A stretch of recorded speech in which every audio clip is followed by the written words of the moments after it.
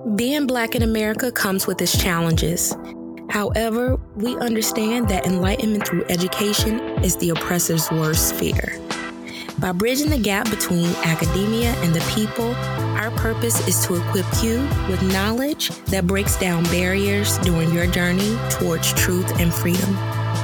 Welcome to the Black and Highly Dangerous Podcast.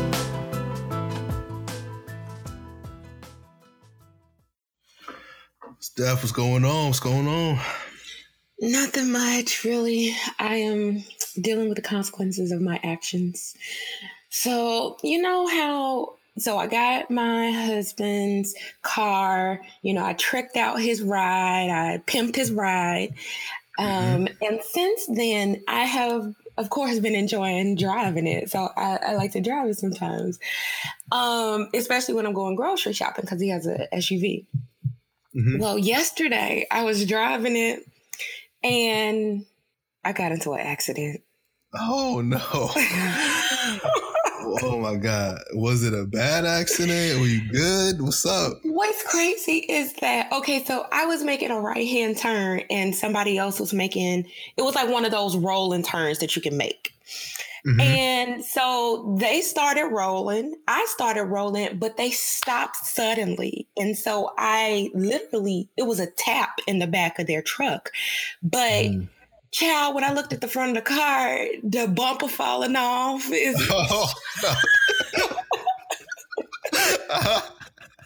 Oh, no. Oh, man.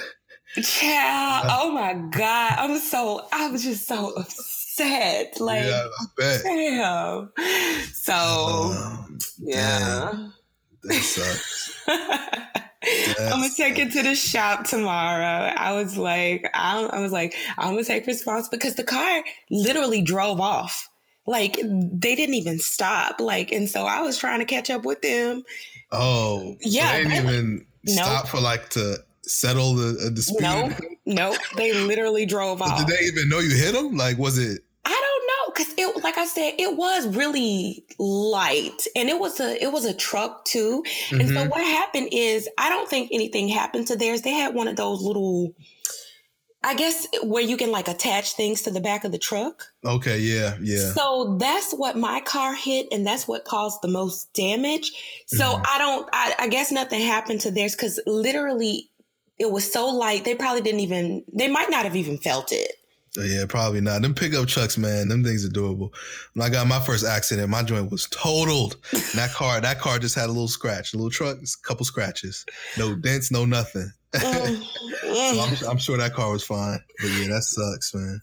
Yeah, so I'm sad. I got to take it to the shop tomorrow. I was like, I take responsibility. I'm going to pay for it. Because it was just a gift to him. So I can't make him pay for a car that I messed up and I had just pimped out. So. Dang. Well, I wish I had better news, but my week has been interesting too. What happened? Nothing much. Just a lot of bad news this week. One, we went to the Beyonce Jay-Z concert. So that was fun, but we went on Thursday and we had the longest rain delay because of thunderstorms. So the concert was supposed to start at 8 p.m. Like they did, the couple the opening acts. And then, everybody's ready. Beyonce supposed to come on next. We're like, what happened? Next thing you know, the police officers get on stage, listen to everybody. You got thunderstorms, so we need everybody to kind of evacuate, yada, yada, yada. That concert didn't wind up starting till 11:15. Oh, wow. That's crazy. We didn't get out till 1:30. I mean, they did the whole show. Credit to them. They did the whole show. But it was late. So it was kind of weird because everybody was hype in the beginning. But as the later it got, it was I was sitting down, chilling. So it was still fun. Then the next day, me and Kristen ordered a new couch. So the people were supposed to come in to measure, see, to get the couch in. They come in talking about the couch won't fit. And we really wanted we really, really wanted that couch, man. So we were really disappointed in that. So now we got to go back couch hunting again. And then finally, we were supposed to be going to Chicago this weekend for Kristen's grandfather's 90th birthday. Oh, I was having a big dinner. But we couldn't go because on Friday they canceled all the flights. What? Canceled all the flights. Yes. Because it was supposed to be a thunderstorm. It didn't even rain. Oh my So God. mad. Then the flights they had that we could book to try to get there on time, it was like a little lunch birthday dinner thing. And we wouldn't be able to get until like 11 p.m. the next day. And that's so sad. That's such a special I occasion. know. So upset. So I'm like, goodness, man, could anything just go right this week? So yeah, I feel you. Just wasn't a good week for BHD, huh? No, it wasn't. But hopefully it'll look up. I'll have an update for y'all next week. Yeah. Hopefully we got some better news coming in next week. We will prevail. So I guess that's our own personal Oh Lord news of the week. I guess we can get into some real Oh Lord news about what's been going on. Yep. Let's get into it. Hello, and welcome to BHD News, where we give you the most current and eye-opening Oh Lord news of the week. Join us as we present news that'll make you want to say,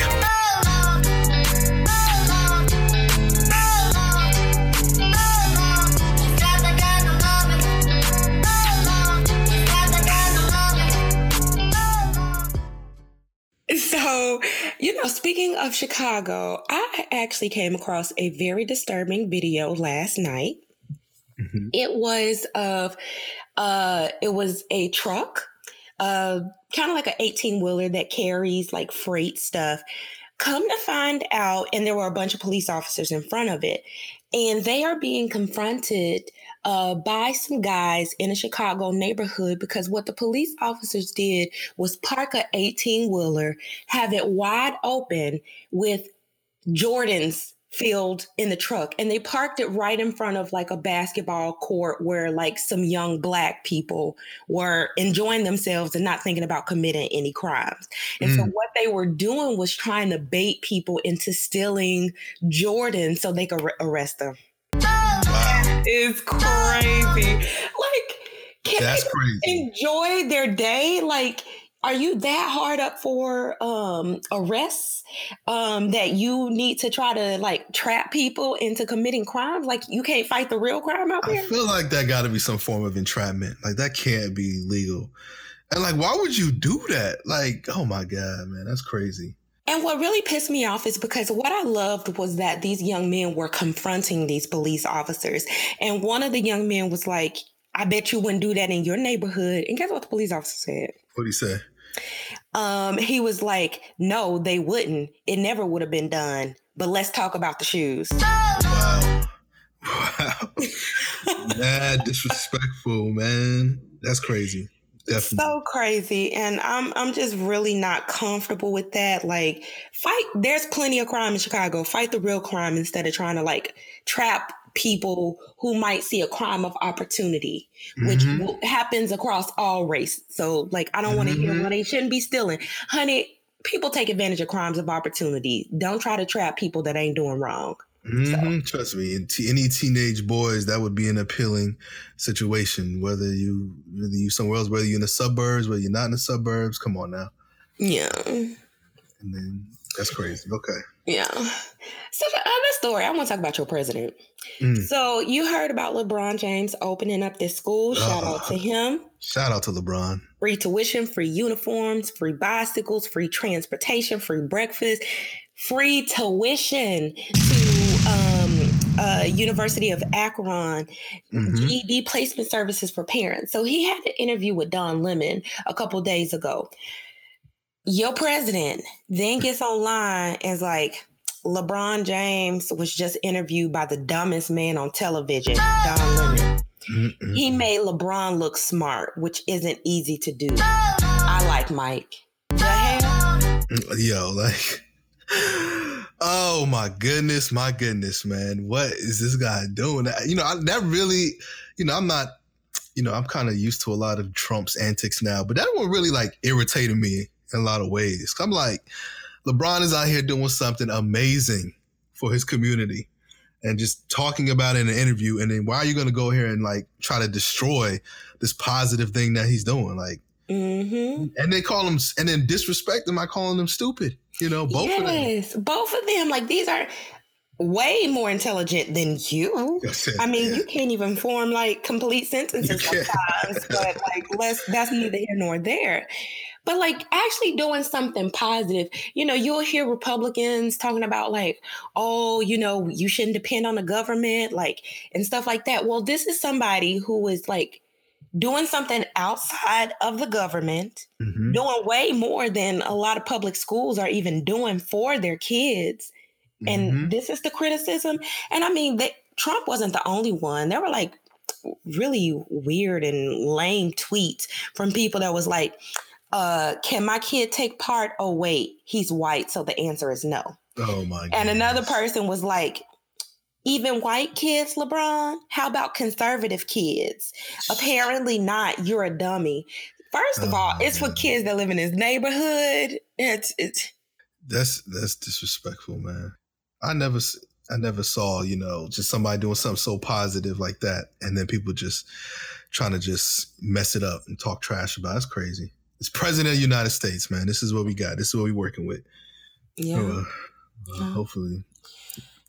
Anyway. Yeah. And this final thing it might not exactly be Oh Lord news, but it was related to our topic for today. So I was just like, I guess it's something that we can think about. Yep. So there was recently, Rihanna is on the cover of British Vogue for September. And the way her makeup is done, she has like these pencil thin eyebrows. And a Latina writer penned an article accusing Rihanna or raising a question of whether Rihanna was appropriating Chola or like Mexican like gang. It's like the eyebrows that like female members of like Mexican, they have a gang affiliation. They call them Chola eyebrows.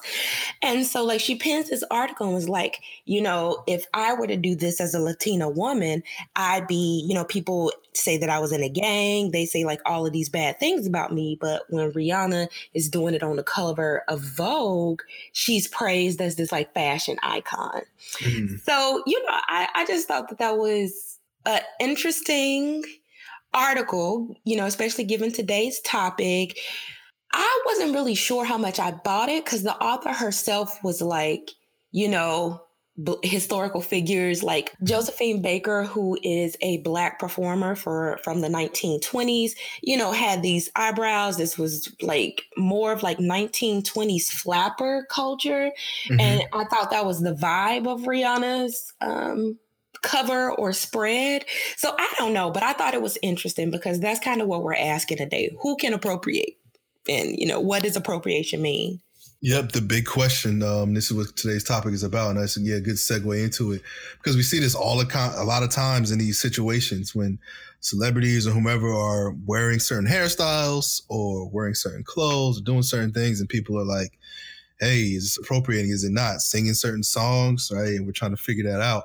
A lot of times, it is appropriate. People don't understand what it is. Maybe it's not appropriating. And I think it's important because we do see that a lot of times when we do talk about appropriation, it's, the question is, can at least say if a white person like Kim Kardashian is wearing something called Bo Derek braids and contribute to her own and not attributing it to, Black folk who've been wearing this style, since the beginning of time. But then, you can hear the vice versa. Well, do black folk appropriate white people and white culture, right? And is that possible? And a lot of conversations go along with that. And we address that in today's conversation with our guests, Dr. Tamara Brown, Dr. David Terry, and Dr. De'Ara Robertson, who all were a part of this book, wrote in this book, chapters in this book called Soul Thieves. And so we'll be talking about their contributions in that book. And they each talk about different aspects of appropriation, from music and hip hop to comic books to dance. So really, really interesting conversations. And I think, you all will gain some valuable insights about appropriation from it. It was a really good time talking to them too. Yes, I agree. All right, so let's get started. Yeah, without further ado, let's get it going. Catch up with y'all afterwards. Cultural appropriation has been a hot topic in recent years. Debates about cultural appropriation often center around questions related to what it means to appropriate another's culture and whether we can apply the term to Black Americans and other people of color. Today, we tackle this topic through multiple lenses by interviewing Professors Tamara Brown, De'Ara Robertson, and David Terry. Welcome, professors. Before we start getting into the content, talking about cultural appropriation, we just always like to ask our guests to just tell us a little bit about yourselves, a little bit of background about yourself, and kind of why you study what you study. Okay, so hi, I'm Tamara Brown. I am an associate professor of history and director of women's studies at Bowie State University. It's real interesting how I have come to this place. I have a love for the performing arts and a love for history. And I didn't know how I was going to be able to marry the two of those. And my undergraduate degree is not in history. I do have a minor in dance, but I don't have an undergraduate degree in history. But when I was in graduate school, I was doing research for my master's degree on Catherine Dunham. So I was finding a way to look at the performing arts and dance specifically in a scholarly way. And I just gave into my love for history and went over to the history department for my PhD. And I met one David Taft Terry there.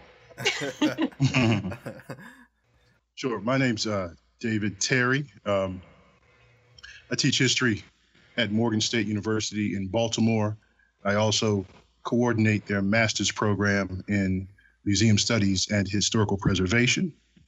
As an historian, I'm mainly interested in U.S. history. I focus principally on Southern history, especially the history of the urban South for the 19th and first half of the 20th centuries. I'm interested in the ideas and the theories with which we grapple with the idea of how Blacks navigated the Jim Crow world, particularly what we have come to call the world within the world, so to speak. Interested how Black people saw themselves, the resources that they were able to create for themselves to craft the resistance that they did craft. In terms of what I contributed to this book, it was a blending of sorts of my natural curiosity and the fact that I grew up a child of the 70s as something of a comic book nerd.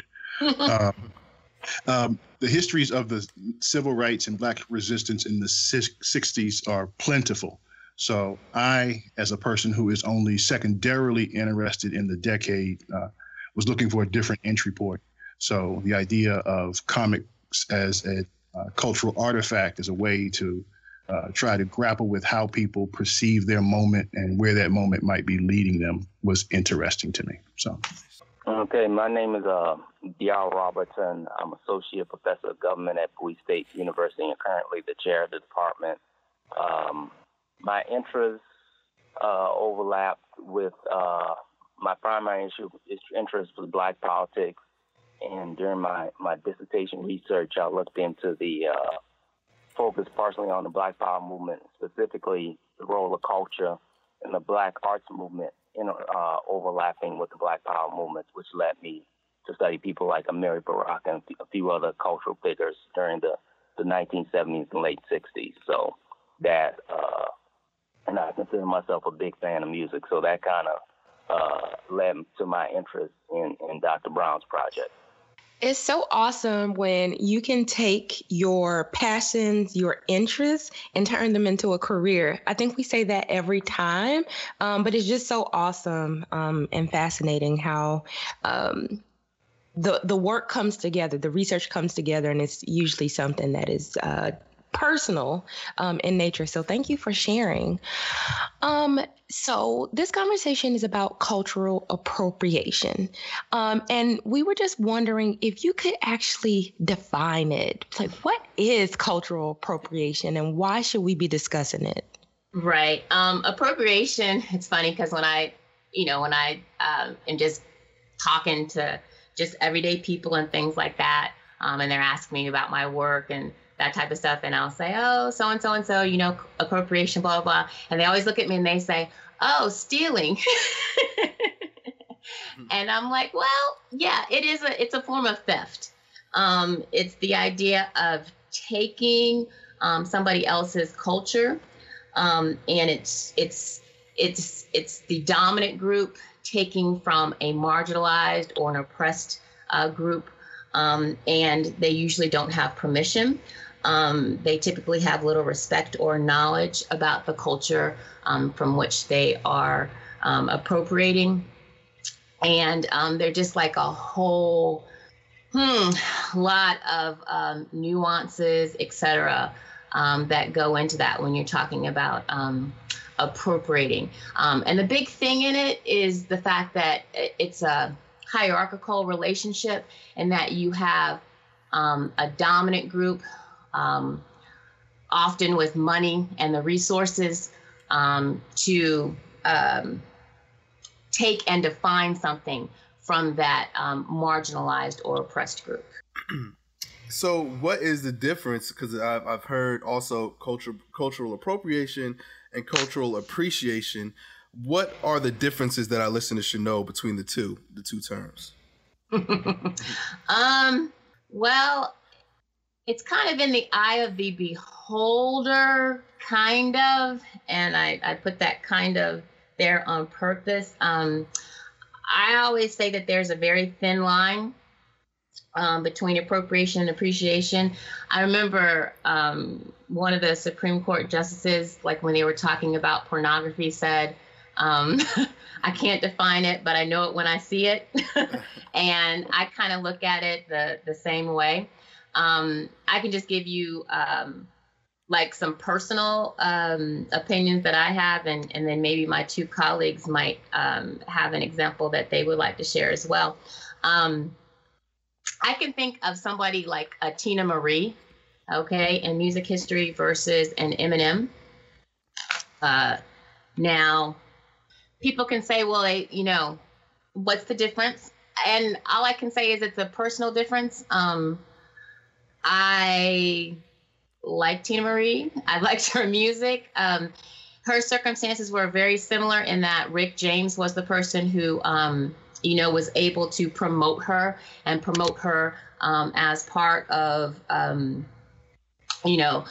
part of his group and things like that, and help to promote her solo career. And this is in forms of appropriation. You often have some member of that group that helps to introduce the entity, into that culture. And then with Eminem, you have Dr. Dre, who's responsible for him. But I don't know, Tina Marie doesn't get on my nerves. Eminem does. That's the easiest way that I can say it. I think it also has to do with, where hip hop came from and things like that versus, I don't want to, fans of R&B don't get on me, but, versus R&B that does have that blue-eyed soul element in it. But I think I was watching an episode of Unsung, and they were doing Tina Marie, and one of the commentators on the episode said, well, Black people liked Tina Marie because she knew her audience was a Black audience, and she wasn't trying to pander to a mainstream audience, and they respected her for that. Now, I don't know, that could well be true, but like I said, it's sometimes a very thin line, and it's often in the eyes of the beholder. Yeah, I would tend to agree with Dr. Brown. It's a relative sort of consideration, and I think appropriation versus appreciation often stem from the same place, often involve the same actors, often take up the same sort of content and contexts. Cultural appropriation is an exercise of power. It's It's an ability of the empowered to claim primacy, to claim voice, to claim definitional authority over, quote unquote, the other. And with resistance struggles, appropriation speaks mainly to areas of conflicts and strategies, timetables, tactics, outcomes. When power is at play and people aren't speaking for themselves, those who are at the center, those who are the community, if they don't have the capacity to define their place, to define their direction, if the cost of the assistance of other people is to surrender authority, then you have appreciation becoming appropriation. Well, so it's really interesting that you say that, and I'm happy you talked about power, because cultural appropriation is a term that's used often now. Black Twitter, they kind of go in, and I'll see kind of rebuttals to arguments about cultural appropriation where they're like, Black people do it too. Black people do it too. Mm-hmm. And so I really appreciate you talking about the role that power plays in appreciation versus appropriation. And it actually gets into our next question, because while I was reading some of the articles, specifically the So You Think You Can Dance, or chapter So You Think You Can Dance, it actually made me think about the difference between cultural exchange and cultural appropriation, which is a term or a distinction that you make in your article, Dr. Brown. So on that topic, we would like to hear more about each of your chapters in Soul Thieves.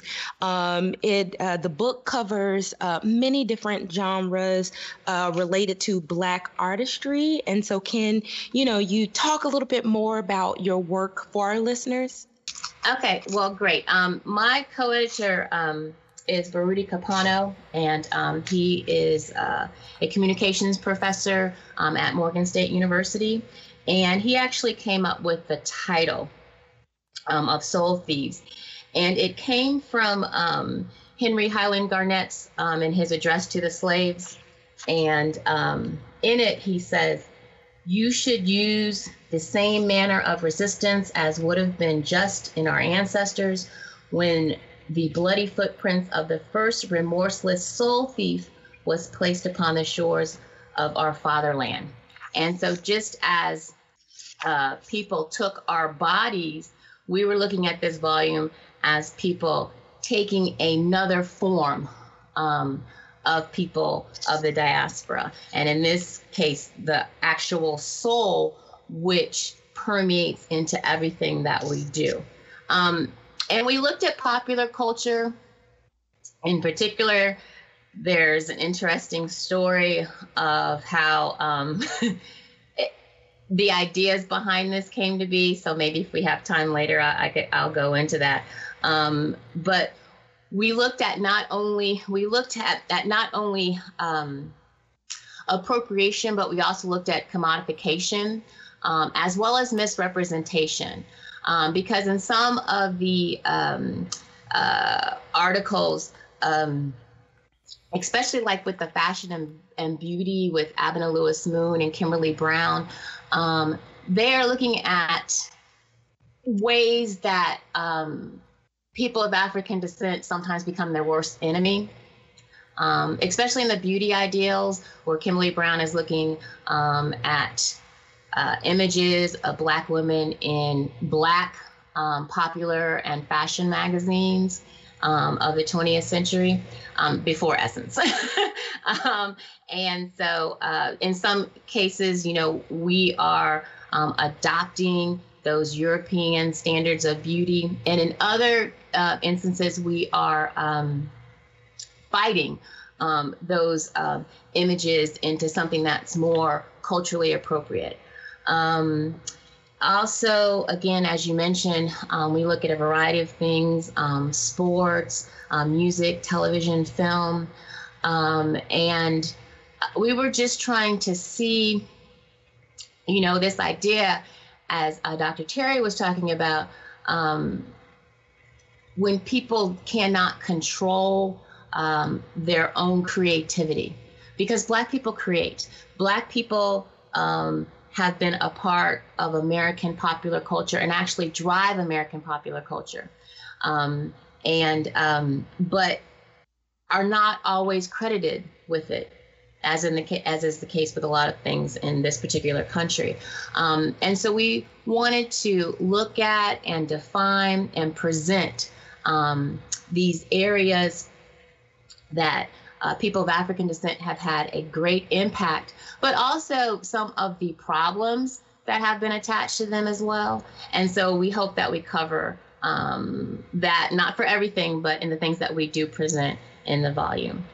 Okay, so if we want to kind of go into some of the work, specifically the articles of Dr. Robertson, potentially? That's fine. Yes, I continue with the theme. I try to focus more so with music, particularly the notion of hip hop and its role as a resistance or protest dynamic in contemporary culture. I think one thing that's interesting, particularly in terms of hip hop, is this. And as I say this personally, I'm struggling with a generational growth in terms of how things are changing, because it seems as though the most recent generation of hip hop is becoming more difficult to relate to this. Earlier, Dr. Brown mentioned Eminem, and the more recent incarnation of the Eminem is somebody by the name of Post Malone, who apparently has one of the top albums on the hip hop charts, or Billboard charts rather. And it seems as though, in my view, this is appropriation situation, in the sense that, as we mentioned the topic of power earlier, there's this selective dynamic that, in terms of the broader market, drifting towards majority artists, and I think we still witness that today in terms of sales, in terms of the power dynamic. But the reason I mentioned the generational thing is that I do think that there's been this revelation in recent years of a newer artist not really being too concerned about, I guess you could say, the history or the foundations of hip hop. There's been a string of artists, I like to call them the littles, that jokingly say, I don't know or care about who Tupac is and things of this nature. So I'm not sure if that's a generational thing. But in terms of appropriation, I think the reason I mentioned Post Malone is that, as in a contemporary example, I think that's a reflection of more of the appropriation context within the power dynamic, in terms of the market still being attracted to people of the majority lean when it comes to hip hop or music. So that's just more or less a contemporary example in terms of the themes that I try to look at in my chapter. I looked at the relationships between politics and culture and hip hop, and how there was a apparent decline over the years, evolving from the period of maybe the 1980s, when you had the Public Enemy type of groups, and moving through time, and how there seemed to be a decline in the conscious element of hip hop. And I still think that, to a certain degree, outside of quote unquote underground artists, that there is a more or less decline in that today. Mm-hmm. So those are some of the general things that I tried to look at and flesh out in my essay. Mm. So yeah, a quick follow-up question to that. I know when the chapter was written at the time, I remember one of the things that you mentioned in the chapter was kind of the positioning of hip hop during the time. I think it was like number 3 behind country and rock. And today, I believe I saw maybe within the past few months that it has moved up to be number 1 as far as where it's at musically and people consuming and stuff like that, ahead of rock, ahead of country music. Even with that being said, right, and I also, when thinking about this and thinking about appropriation and yes, people like Eminem and Macklemore, etc., even Post Malone, who's also interestingly enough, seems to like try to distance himself away from hip hop in many instances too. And so we see that hip hop is being commodified, being digested and consumed at a much higher rate than it was just 4 or 5 years ago. So how do you think, when we talk about appropriation and stuff like that, is there a fine line between it? Because also, like, some of the top hip hop artists, and I remember in the chapter you talk about like people who are conscious or socio-politically engaged, right? And so we see people like the Kendrick Lamars who are, you know, transcending a lot at the top of the game, not really on the same level as the Littles, right? The Littles who seem to have their own kind of following and base, but those who are kind of more mainstream also still have that kind of socio-political message within their music and their lyrics and stuff like that. So I'm trying to be on the fence or teeter the line. Are we feeling like it's being commodified in a way that we're being appropriated? Is it appreciation? Just curious as far as how you're thinking through this current time. I think it's a gray area, as Dr. Brown was mentioning earlier, but it's also, I think, hip hop and, you know, the role of African Americans or Blacks in culture in the United States. And you can even make an argument globally, is unique because it seems like Blacks have been the general cultural trendsetter. And in terms of Black music as a whole, it's been incorporated in so many elements.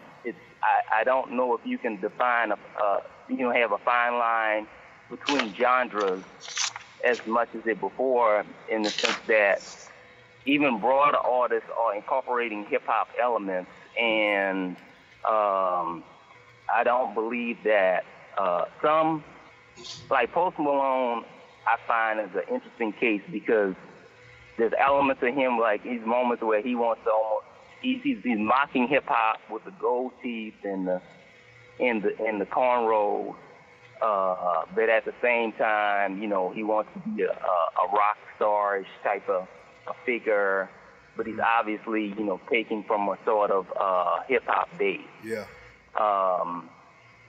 To me, that seems more like appropriation, because I think, and traditionally, majority artists that do or practice more traditional Black forms of music, I think there are times when you can tell the people that come across as enthusiasts and general appreciation for the culture,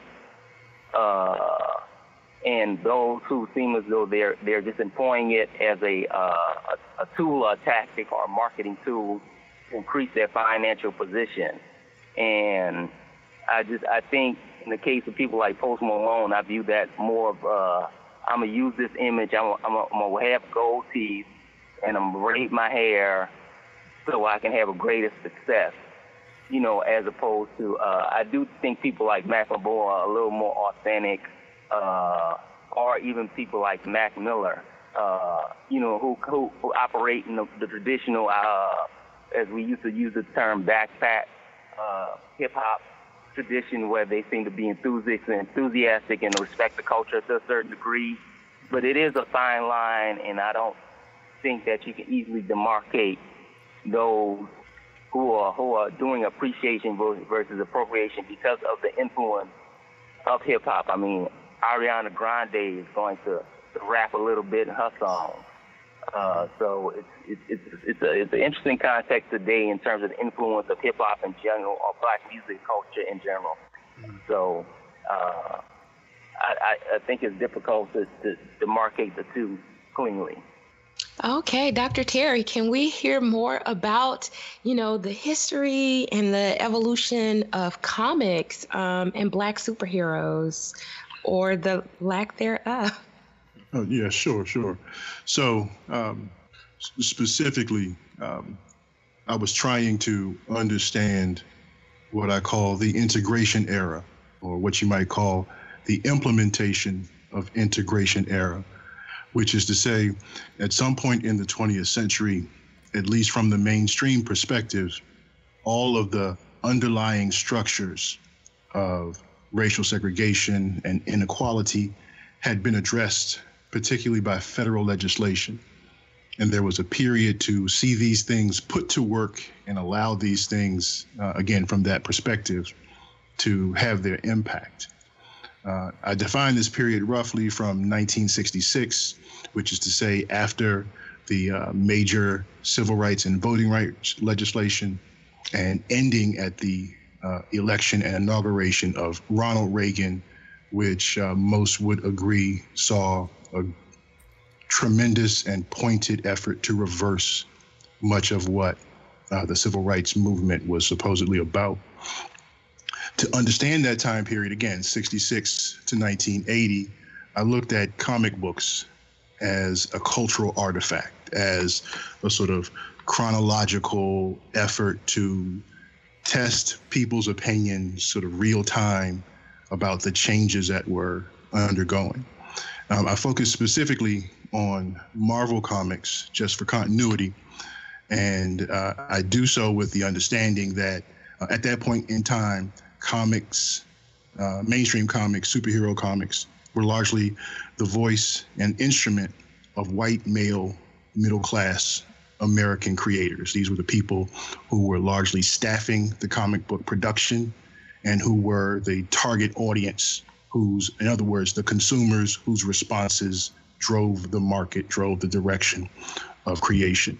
So in that sense, by looking at superhero comics from the 1960s, the 1980s, not just their content in terms of what they did and what they said in their speech bubbles, but also if you're not familiar with comic books at that point in time, and perhaps even still, I'm not sure, but most comics thrived off of reader feedback. They were filled with 2 or 3 pages every issue of letters to the editor, you might call it, where their readers would respond to issues, and you can get a real sense of what people are thinking in terms of their ability to see the comics as a mirror for modern American life.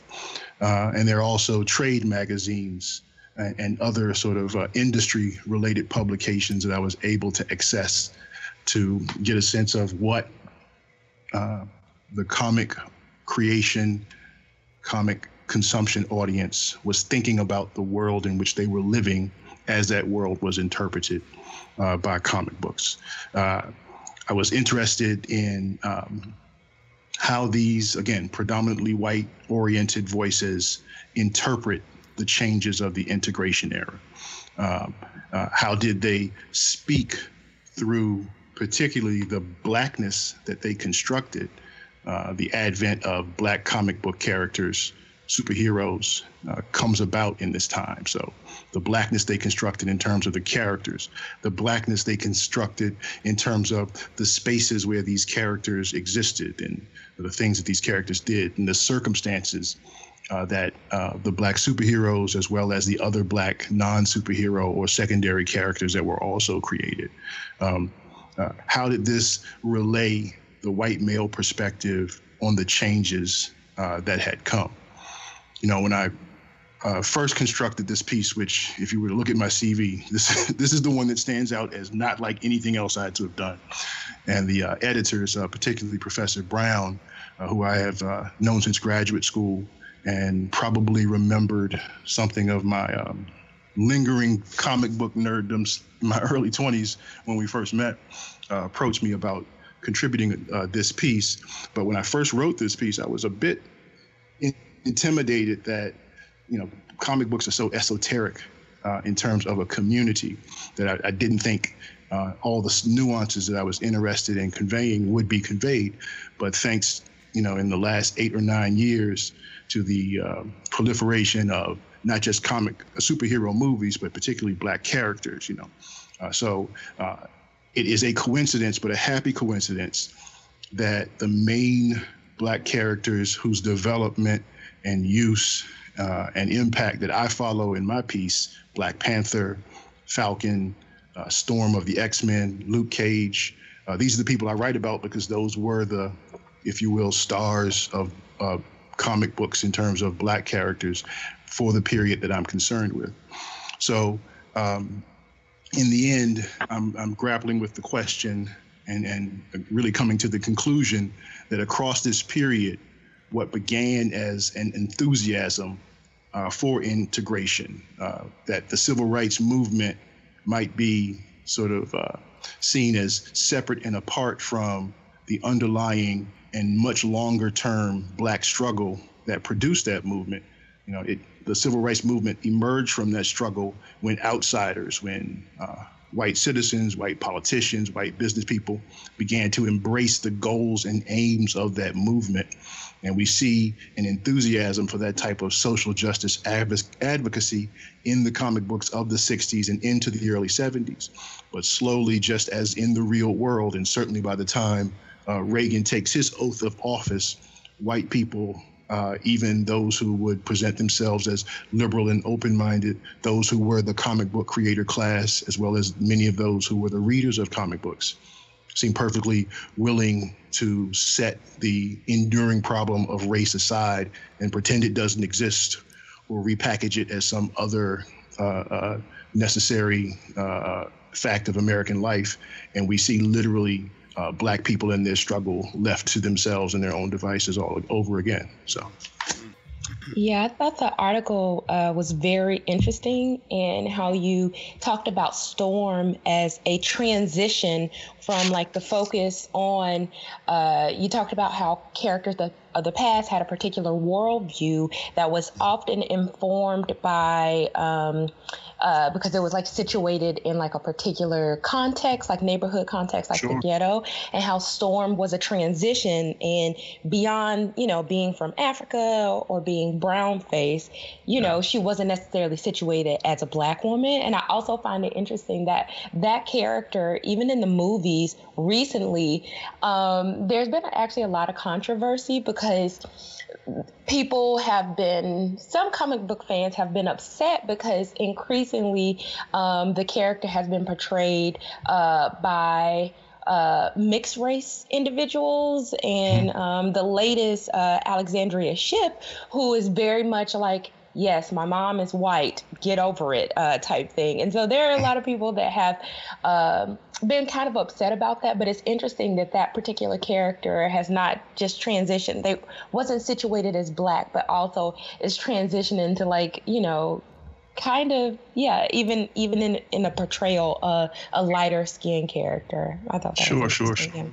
So, and she's in terms of the main characters whose development and use I explore in this piece, she's really the last to come on the scene in the middle 1970s. So in that way, she speaks both to, if you are familiar with the history of the 1970s, she speaks both to the sort of furtherance and even fulfillment, if you will, of some aspects of civil rights, certainly of Black power, but also the notion of the women's movement and, if you will, affirmative action policies moving to beyond just addressing the legacies of centuries of anti-Black racism, to much more of what became a buzzword at the time, diversity, right?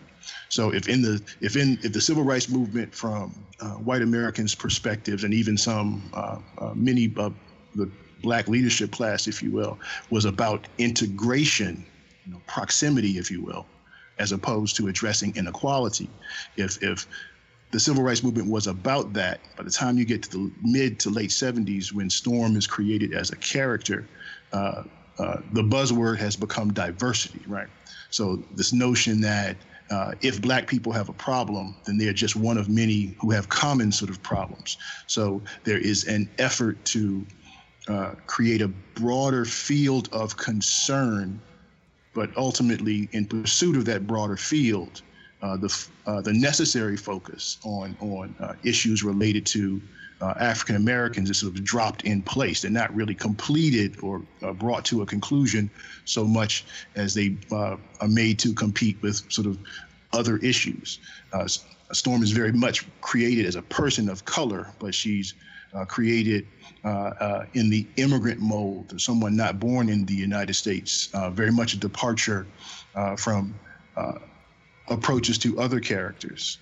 For example, the first person of color to be a major superhero in the Marvel universe was Black Panther, who of course is from the fictional nation of Wakanda, but his immigrant status is rarely explored prior to the 1970s. In fact, the degree to which he has come to be acculturated it in Western ways is really what sort of is held up when issues of his sort of personal character is concerned. So for Storm to be held up as something other than Black, and for Storm to be celebrated and sort of, or at least presented as remarkable for the things about her Blackness that are unlike anything else traditionally associated with Black, was a problem for many readers then, if you read the letters to the editor, and in many ways has continued to be a context with which that character is perceived. So what are your, really quick question, what are your thoughts about how things are being viewed now? Again, similar to Dr. Robertson's piece and a lot of pieces, right? A lot of this stuff was just, I feel like the things you wrote were just before this kind of explosion of things like hip hop, and then of course what we see today when it comes to Black comic book representation being represented now on TV and on film, like Black Panther, which was a huge success. But we're also seeing things like the Netflix series Luke Cage. We're also seeing the show on Black Lightning as well. That's on regular television and stuff like that. And also the integration within Black characters, Black writers. I know, like with Spider-Man, there was conversations about a new character like Miles Morales, and the new Iron Man being a young woman of color. Ta-Nehisi Coates writing one of the more recent arcs of Black Panther as well. So that's also like Black writers trying to contribute to this conversation of Black representation within the comic book world. So what would be your thoughts on the more contemporary aspects of what we're seeing within Black superheroes today, kind of versus what we saw when you centered your piece around right after the Civil Rights movement? Sure. Well, my first reaction to that question is that what we see in terms of how these things are being presented, I believe future historians will see this as part of the broader effort, if you will, to at least to appear to be embracing wider audiences and speaking to communities that are less than represented, if you will. Now, is that an effort of commoditization? Is it sort of crass marketing, or is it sort of sincere efforts to approach that topic? And I think there is a difference between other media, movies and television, and the print media of comic books, because although I'm not as in tune to the modern comic book reading scene, I have two teenagers, and they read some, but not as much as sort of certainly I did when I was a young boy. But suffice it to say, even Coates, as successful and celebrated as his career has been, as he has attempted to broaden, for example, the number of publications, the number of titles that deal with Black Panther and or Wakanda-related issues, the public that buys comic books, not goes to movies or watches television, but buys comic books, is still predominantly white and male. And many of the market, it seems, just as it did in the 70s and 80s, will only support so many Black-centered titles, not because they are overly concerned with ideas that we might say are related to Blackness, but just because the face of the character is Black, and the same would go gender-wise. As much as we might say strides have been made in making comics more gender sensitive and more sensitive of sexual orientations, the comics that sell the most, the characters that get multiple titles and have those titles sustained, even sometimes despite readership numbers, have those titles sustained, are principally comics which are white, male-centered.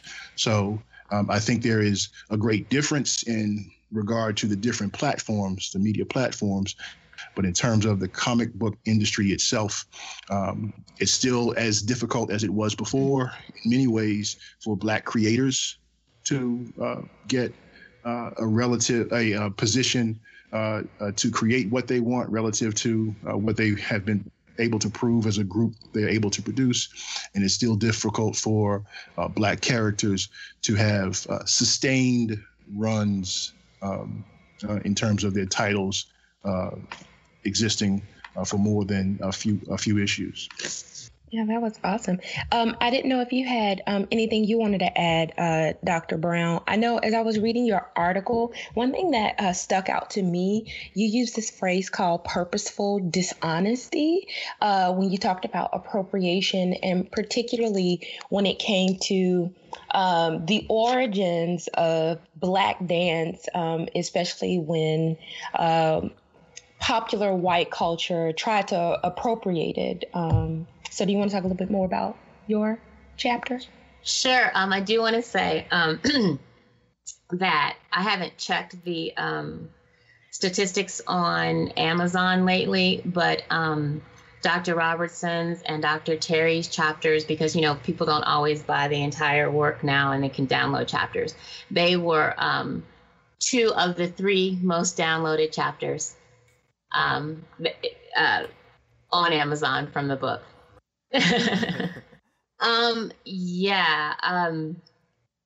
This, I was sitting here listening to them. I mean, I've obviously read their pieces. I know them. I know their research. But I was still riveted as you all were talking, and you know how I am. So I did my best not to, make my own commentary as you were going on about your wonderful research. That's part of this work. So thank you so much. That purposeful dishonesty, that goes along with the things that we were talking about, specifically with this idea that we present throughout the volume of cultural capital, and the idea that there is a money-making incentive with popular culture. Black people generally supply the creativity, and mainstream America and the people in charge of that, the moneyed folks, I'm trying to be politically correct, reap the monetary benefits from it. And we see this over and over in the subjects that are discussed throughout the work. I think you may be talking about with swing dance in particular, and the Lindy Hop, and how the actor that played the Tin Man in the original Wizard of Oz attempted to say that he was the person who created the dance. He was not. The dance was created at the Savoy, Harlem nightclub. And just as the same things that we're talking about today, back in the 1920s, when the club opens, Norma Miller, who's a very famous, well, she's famous in the dance world, but not famous like she really should be. She talks about how, like with swing dance in particular, they tried to keep their rhythms very, very fast because you had white people who were going to the clubs at that time, and she said they wanted to keep those rhythms fast. They wanted to keep those dance steps fast so that others couldn't steal them. And today, in thinking about the work and in thinking about maybe some other areas of research that I might want to document, there is this idea of, adopt and adapt, this idea of the supposing melding of cultures, but they still exist in that power dynamic that we talked about in the beginning. And in the United States of America, for example, we have this idea of, that you learn from elementary school, of this melting pot, because we have this idea of assimilating into the mainstream culture, so that you don't have a pluralistic society where different cultures, maintain some of that authenticity that makes them, who and what they are. And that idea of assimilating, it's a power. It's this power struggle, this power dynamic, because if you assimilate into this larger, broader society, then you become, to a certain extent, that image that the powers that be want to portray. So I titled my piece, So You Think You Can Dance? Okay. I watch the show. I'm a dancer. Well, my evil twin is. Anyway, so I watch the show, and overall, because I struggle with this, there are very few outlets and opportunities for dancers in general and for people of color in dance specifically. So I think the show is good in that it helps to generate an audience for dance. And I remember reading several years ago, like they had this job listings thing and they had dancer down as a job that would be obsolete. Now, I'm talking about a trained dancer, not an exotic dancer. I'm not judging, but I'm just saying, okay? So, and I thought that was horrible, as somebody who has enjoyed the field my entire life, and who still, dabbles in it. And I was like, wow. And so I think that it's a good platform. Jennifer Lopez has a new show out, World of Dance. I think all these things are good platforms to broaden the audience and keep dance viable, because dance and music and these other parts of popular culture, that's what defines a people. So I do title my portion of the work that. I talked about at the one part in my submission, I talked about a gentleman on So You Think You Can Dance in one of the very first seasons, and he was a hip hop dancer, and the judges often just, had such horrible things to say about him because he wasn't trained in the other dance forms. Typically, you have to be a contemporary dancer to really make it far. Now, they have had some hip hop dancers win the competition because they started to bill it as America's favorite dancer. And so it's this idea of, you have to be able to translate your dance into these various styles and things like that and be able to pick those up. And so people who train in all these different forms, they do have an advantage. You see that every season. They do have an advantage, but they just kept going in. And if you had, if the judges picked you, to be sent home that week, then you had to basically dance for your life. And I talked about how he was dancing for his life, and how some of the judges were critiquing him, some of the judges who actually work as choreographers. And they couldn't do the stuff that he was doing. I don't even think that they could imagine doing the stuff that he was doing and translating his particular dance style into choreography for the stage of, many of the pop artists or whomever that they choreograph for. And so that was very interesting to me. Also, MTV had America's Best Dance Crew. And the Jabberwockies won over a group from Boston called Status Quo. And Status Quo, they had heart and they had talent. I don't think any of these young men had ever, stuck a toe in anybody's dance studio. Their studio, was where they lived, outside. Okay. And the things that they came up with on that season, I thought were incredible. Now, I'm not taking anything away from the Jabberwockies, because the Jabberwockies won. I know that they had a residency in Las Vegas. They had commercial deals and things like this that they got from the notoriety from winning the show, et cetera. But when you would go online to see the comments that people were writing about them, and this goes back to some of the things that Dr. Robertson was saying about hip hop music, because this was hip hop dance. So the Jabberwockies, many of them had Asian American background. And in interviews, they were talking about this idea of assimilation. They were talking about, oh, well, yes, we have these backgrounds, but we're American now. Now, interestingly enough, the way that they translated their lives into being American was through hip hop. And hip hop came from where? It came from the South Bronx, with Black folk and Latinos. Okay. And so they were relating this idea of being American. And there was another group that was on that season. They were called Kaba Modern, and they were an Asian group as well. And some of the fans were arguing that the judges put status quo in the finals so that you wouldn't have a final with two Asian American dance crews. Now, these are supposedly fans of hip hop, supposedly fans of hip hop dance, and they were citing things like reverse racism and all this other kind of stuff. I found that to be quite interesting, as well as problematic, as also. Now, we were talking about things like cultural appreciation and that type of stuff. Now, in hip hop dance, a big component would be the martial arts films of the 1970s.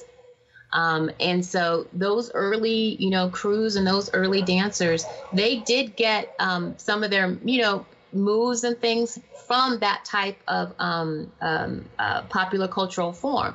So I find it really interesting, this dynamic that happens when race becomes involved. And that adoption, the fusion that happens, because people weren't necessarily, a lot of people did not denigrate the Jabberwockies for winning, but they did talk about status quo and the lack of opportunities that status quo had versus, some of the other groups, and how they were able to get that far, and that their representation was like a non-theatrical type of representation of real kind of street hip hop dance. Again, very interesting. And then another, I know we've taken up a lot of time, so I just wanted to mention another thing that I explore, which is stepping. Stepping in the form of African-American Greek sororities and fraternities. And in this area, we call it the DMV. So it's the District of Columbia, Maryland, and Virginia. In our high schools, we actually have step teams in many of the high schools, and they have these large competitions. The step teams were formed typically by, members of Black Greek sororities and fraternities in many of the pockets I know in Northern Virginia, where you don't have a large demographic of African Americans. And so like that small minority of Black kids that were in that school, they wanted to do something to help them in that environment that they were in, et cetera. So they formed these teams. Well, of course, Black culture is popular. It always has been. And so you have all these other ethnicities and everything that started to join these teams. And they didn't join it because of the history of where stepping came from and how it's related to the organizations and things like that. They joined it because it was what? It was cool. Okay, because there's that big cool factor that is through Black popular culture as well. So I say, this is a high school thing that happens around here. But of course, any college campus, you will have a competition. And in 2010, I believe it was the Sprite National Competition, and a white sorority from, I believe it was the University of Arkansas, won. And there was a huge controversy about that. And it just exemplifies a lot of the things that we do have in the book, in that they had learned this on their campus because they had a Greek unity night. So with the idea of sharing, okay, the Black sororities, taught them some of their steps probably, or taught them, how to create a step. And they thought that they, were good enough to make it to this national competition, and they were. And now let me clarify that. There has to be, there's the fascination factor. Black audiences are often flattered when somebody else, the other, comes and, performs really well in that style. whatever that may be. They are often flattered. And that's a good thing and it's a bad thing. It's a good thing. Again, we talk about this idea of appreciation. It's a bad thing because we just give our culture away. We do. And that's where we talk about this idea of misrepresentation, the authentic factor of it. Because if a person like Ray Bolger, says, oh, I invented the Lindy Hop, completely out of context, but it goes down because it is written down. And it goes down as the historical record, that is a problem. And I don't know, especially like with the internet and things, because now, of course, you don't have to, it's like the Cotton Club in the 1920s. You can go there, you can watch these Black people perform, et cetera, et cetera. You don't need to sit next to them because they're not allowed in the audience. They're the performers and the staff. And the internet's, very similar in that, okay, well, you can become a voyeur and you can, get all these aspects of African-American popular culture and you can appropriate them and you can do whatever and you can be Kylie Jenner and you can become, a billionaire. You can keep that in there. But I mean, these are just some of the things that we address. I know that we're still looking for answers. I know that this has encouraged me to continue looking for answers. I also wanted to thank both of you for reading the book. This is the first interview that we've had about it. We appreciate it. We appreciate the content in the book and you guys taking out the time to come speak with us about, Soul Thieves. I think it's a really important topic, especially in the midst of everything that's going on today with just the kind of just mass emergence of Black popular culture. And a lot more of these conversations are being had, within the academic settings, but also just within the general public as well and at people's dinner tables as far as a lot of the topics we talk about, definitely with hip hop, definitely with comic books, definitely with things like dance and music and culture as well. We feel like they're all very important topics, and we appreciate you all with, your insights and having the academic rigor to research and write about this. And, we understand that the world of academia isn't always the most welcoming place to content focused on people of color for a lot of reasons. So we definitely appreciate all that you do. With that being said, is there any place where people can find you? Or are you all on social media at all? Email, websites, if people wanted to contact you? I'm not really on social media. Okay. That's I mean, they can contact. How did you all find us anyway? I mean, they can contact me if they would like. They can contact me through my Bowie State email address. I do answer as long as it's, something serious. Okay. I do answer.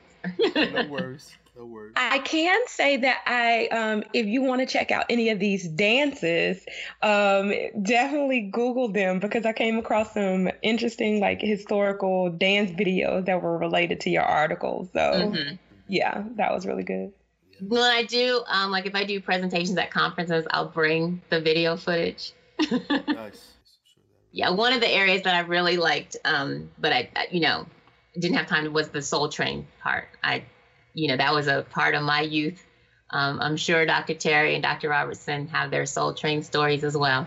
But that was, that's one of my favorite parts of the work. And I would be remiss if I did not acknowledge Dr. Uhura Williams.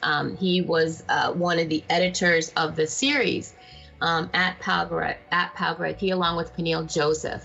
Initially, it was Dr. Joseph and Manning Marable before he passed.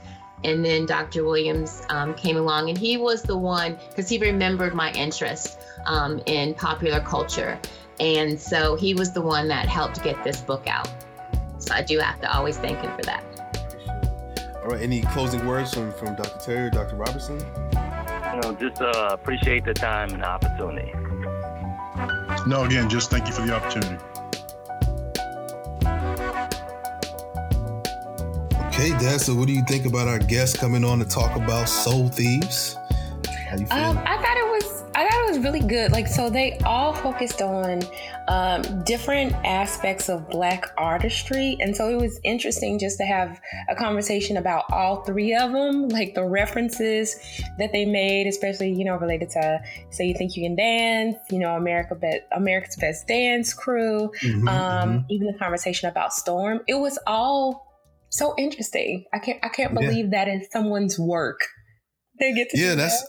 That's cool. That again, we've said this plenty of times on this podcast that when there is areas that interest you specifically, you can do in academia, and we're bringing tons and tons of people on here who are examples of that. So that was pretty cool.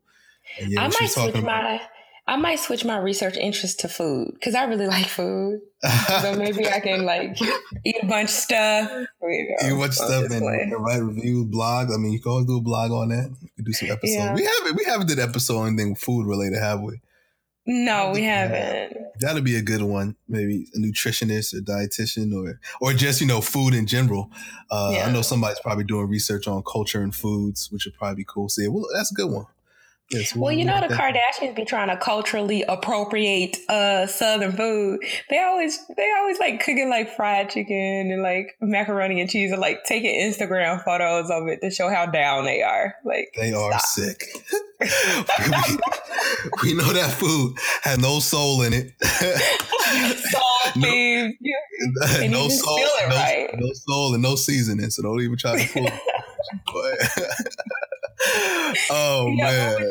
What was your take on it? Oh, I enjoyed it. I mean, the book we only covered, the guests we had on, only with just 3 chapters in the book, and I think there's about 10 or 11 chapters that all dive into different aspects of it. So, we kind of only hit the tip of the iceberg with it, but like she said, Dr. Terry and Dr. Robertson, their chapters were some of the most downloaded.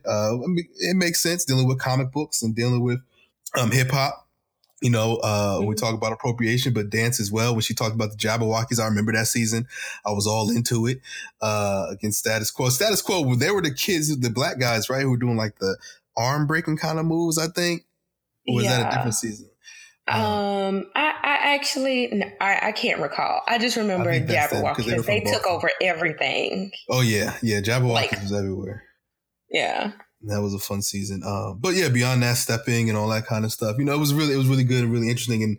And how, like I said, in the interview, they kind of wrote a lot of this stuff before this wave of mass Blackness in popular culture and media. So it was good to get their take on how they feel about what's going on now. More present take on that too. So what did you think about, the conversation about whether appropriation can work the other way around? What was your take on that? I think that's important, take on that, because it's similar to when we hear things like reverse racism, right? I think the part they highlighted was that power plays a integral role as far as appropriation as well in all these dynamics, especially dealing with race and all the other isms we talk about in this country. And so can it happen the other way around? Of course, cultures share and influence one another. But predominantly in this country, I think most of the culture has been taken and stolen from oppressed peoples. And we see that in a lot of other ways. So that power dynamic of, what are we taking from the majority and what can happen? I think it's different. I don't think it's appropriating because the power as far as how we can use it or not use it or claim it and commodify it and make it consumable. We just don't have that, right? Compared to the majority who has the power to actually take something from your culture and say it's ours or take credit for it and make money off it or do whatever. That's a completely different ball game. And I think that's a key component. So yeah. How about you? What do you think about that? No, I was about to say where you said take credit for it. And I think that is my biggest thing. And I think when we talk about how can we fix the issue, because I do like cultural exchanges. I think it's a great thing, but I don't ever want to look at an online magazine article or get on Twitter and some large popular culture forum such as Vogue or something like that is attributing something that is uniquely Black to others don't do that. It kind of makes me think of our conversation with Professor Onwachi Willeg and Professor Green about hair and how braids were attributed to what do you call that? Bo Derek braids or something like that, and how it was reinvented by Kylie Jenner or whatnot. Like, no, don't do that, because those same braids can get us fired, but get you celebrated. So I think it is more about acknowledging the origins of certain things and giving credit where credit is due. Like, yeah. Yeah, that's me. And even when they talked about like different hip hop, white hip hop artists, I think this whole thing of people like Macklemore and them, and even Eminem, they give credit like, hey, hip hop wasn't created by white folk. They pay homage to the black predecessors, right? Hey, this is an art form that I appreciate, I love, I use, but it's not mine. And usually they're pretty careful as far as recognizing that. I think this is why they're more so widely accepted in that particular culture, in that realm, because it's not like I'm taking it and claiming it as mine and I'm reinventing it in this way. While yes, there's been a lot of backlash for somebody like Post Malone, who has clearly used hip hop to propel himself to where he is today, but always wants to distance himself from hip hop and talk about hip hop artists and lyrics and how people don't really rap and all this other kind of stuff. But yet all your beats and all the lyrics and the features you have are hip hop based. So paying attention to how people are being received and promoted in a lot of different ways is interesting too, when they had that whole conversation about being appropriated. Yeah. But overall, I think it's an important topic to talk about because, like I said, it has been a buzzword on social media for the last few years. And it was just something I wanted to, talk about. And like I said, I'm just really happy the conversation about power dynamics and why we not going to turn cultural appropriation to reverse racism. Yeah, we're not like you just said. We ain't doing that. And it's like, even during the interview, I was thinking about how where we are today, and we see this mass emergence of Black popular culture and pretty much everywhere you turn, from music to TV to movies, just everything. And a part of it is like within the community, it's just like a mass amount of celebration and we appreciate what's going on. But then in the back of my mind, I'm always thinking like, is this happening for the right reasons, right? Is it here to stay because the world has finally realized like Blacks need more representation? Or on the flip side, when we see the success of things like Black Panther, right, making $1 billion, is it like, oh, well, this is a moneymaker for us now. We're going to just continue to do it until it stops making us money, and then we won't care for it as much. And so that's the kind of weird limbo. We do have, the Black directors and the Black writers and the actors and the filmmakers all incorporating this, but it's like the big seat at the table. Are we there yet where it's going to sustain? Yeah. And I feel like those people are like, oh, this is making us money. One movie, $1 billion. Okay, let's do it again. But what happens if it just brings us $50 million? Will we see another one? So it's like appropriation, appreciation, celebration, all these things kind of intertwine. And it's like, where will we be 10 years from now when this kind of situation? I agree.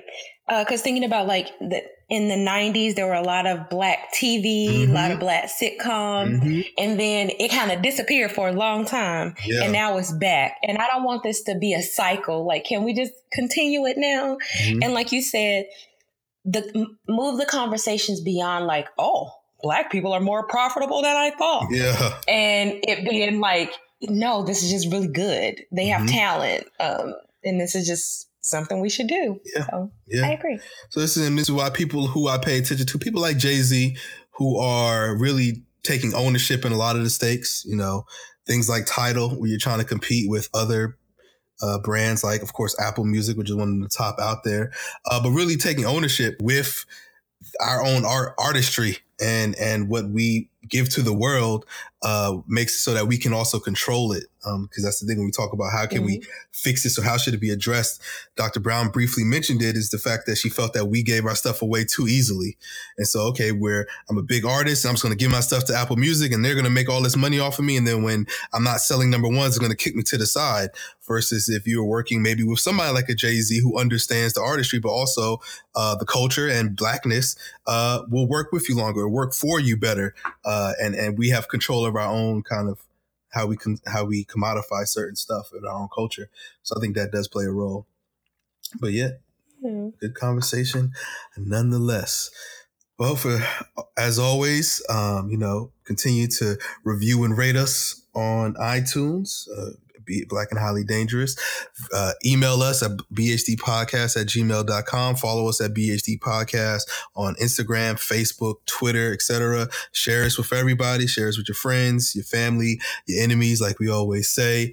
And as always, continue to be the oppressor's worst fear. If you're interested in continuing this and other conversations, visit our website, blackandhighlydangerous.com, to subscribe to our email list, suggest topics, and participate in our discussion forums. Follow us on Twitter, Instagram, and Facebook at BHD Podcast. And please don't forget to subscribe and rate our podcast on your favorite platform. And as always, continue to be the oppressor's worst fear.